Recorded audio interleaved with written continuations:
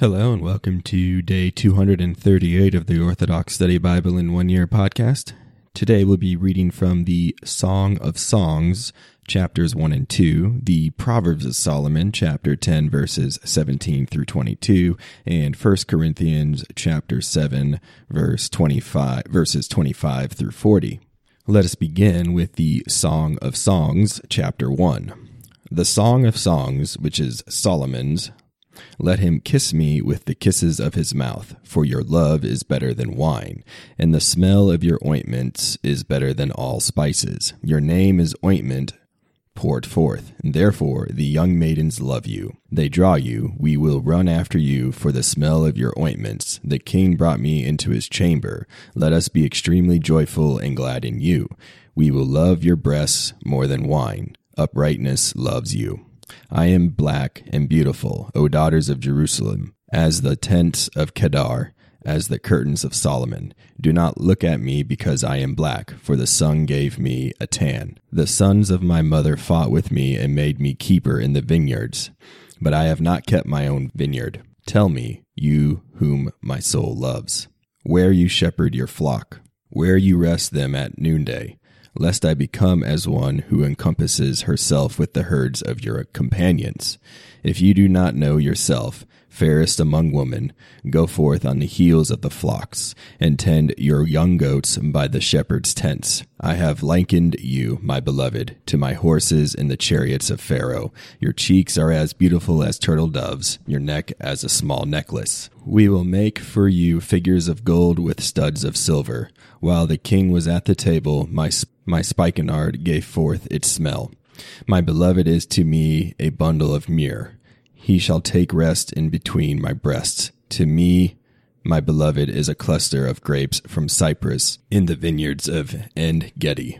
Behold, you are beautiful, my beloved. Behold, you are beautiful. Your eyes are doves. Behold, you are beautiful, my beloved, and indeed lovely. Our bed is shaded. The beams of our houses are cedars. Our ceilings are cypress wood.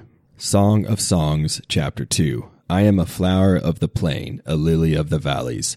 As a lily among thorns, so is my beloved among the daughters. As the apple among the trees of the woods, so is my beloved among the sons. I desired to be in his shadow and to sit down, and his fruit was sweet in my mouth. Bring me into the house of wine. Set love before me, strengthen me with cakes of raisin, refresh me with apples, for I am wounded with love. His left hand shall be under my head, and his right hand shall embrace me. I implore you, O daughters of Jerusalem, by the hosts and powers of the field, that you rouse not, nor wake my love until he wishes. The voice of my beloved, behold, he comes leaping on the mountains and skipping over the hills. My beloved is as a gazelle or a young stag on the mountains of Bethel. Behold, he stands behind our wall, looking through the windows and peering through the lattices. My beloved answers and says to me, Rise up and come, my companion, my fair one, my dove. For behold, the winter is past, and the rain is gone. It has departed. The flowers are seen in the land. The time of pruning has arrived. The voice of the dove is heard in our land. The fig tree has put forth its young figs, and the vines are in bloom, and give forth their fragrance. Arise and come, my companion, my fair one, my dove, and come, my dove, to the shelter of the rock, and take hold of the wall. Show me your face, and cause me to hear your voice, for your voice is sweet, and your face is beautiful. Catch us the foxes, the little ones that spoil the vineyard, for our vines are in bloom. My beloved is mine, and I am his. He who shepherds his flock among the lilies, until the day dawns and the shadows depart. My beloved, turn back and be as likened to a gazelle or a young stag on the mountains of the ravines. Proverbs of Solomon, chapter 10, verse 17. The works of the righteous produce life, but the fruits of the ungodly produce sins. Instruction guards righteous ways of life, but instruction incapable of criticism goes astray.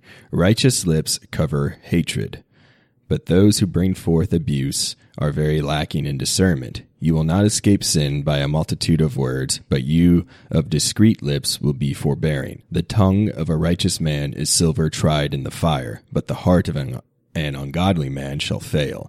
The lips of righteous men understand lofty things, but men without discernment die in want. 1 Corinthians chapter 7, verse 25. Now concerning virgins, I have no commandment from the Lord, yet I give judgment as one whom the Lord in his mercy has made me trustworthy. I suppose therefore that this is good because of the present distress, that it is good for a man to remain as he is.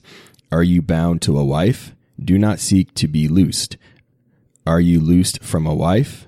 Do not seek a wife.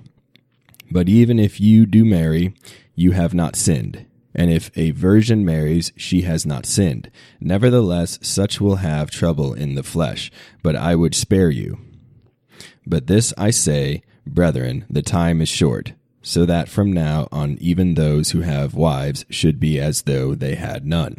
Those who weep as though they did not weep, those who rejoice as though they did not rejoice, those who buy as though they did not possess, and those who use this world as not misusing it. For the form of this world is passing away, but I want you to be without care. He who is unmarried cares for the things of the Lord, how he may please the Lord. But he who is married cares about the things of the world, how he may please his wife. There is a difference between a wife and a virgin. The unmarried woman cares about the things of the Lord, that she may be holy both in body and in spirit. But she who is married cares about the things of the world, how she may please her husband. And this I say for your own profit, not that I may put a leash on you, but for what is proper, and that you may serve the Lord without distraction. But if any man thinks he is behaving improperly toward his virgin, if she is past the flower of youth, and thus it must be, let him do what he wishes. He does not sin, let them marry. Nevertheless, he who stands steadfast in his heart, having no necessity, but has power over his own will, and has so determined in his heart that he will keep his virgin, does well. So then he who gives her in marriage does well, but he who does not give her in marriage does better. A wife is bound by law as long as her husband lives, but if her husband dies, she is at liberty to be married to whom she wishes, only in the Lord. But she is happier if she remains as she is, according to my judgment, and I think I also have the Spirit of God. Thank you for joining me on day 238 of the Orthodox Study Bible in 1 Year podcast. Tune in next time for day 239.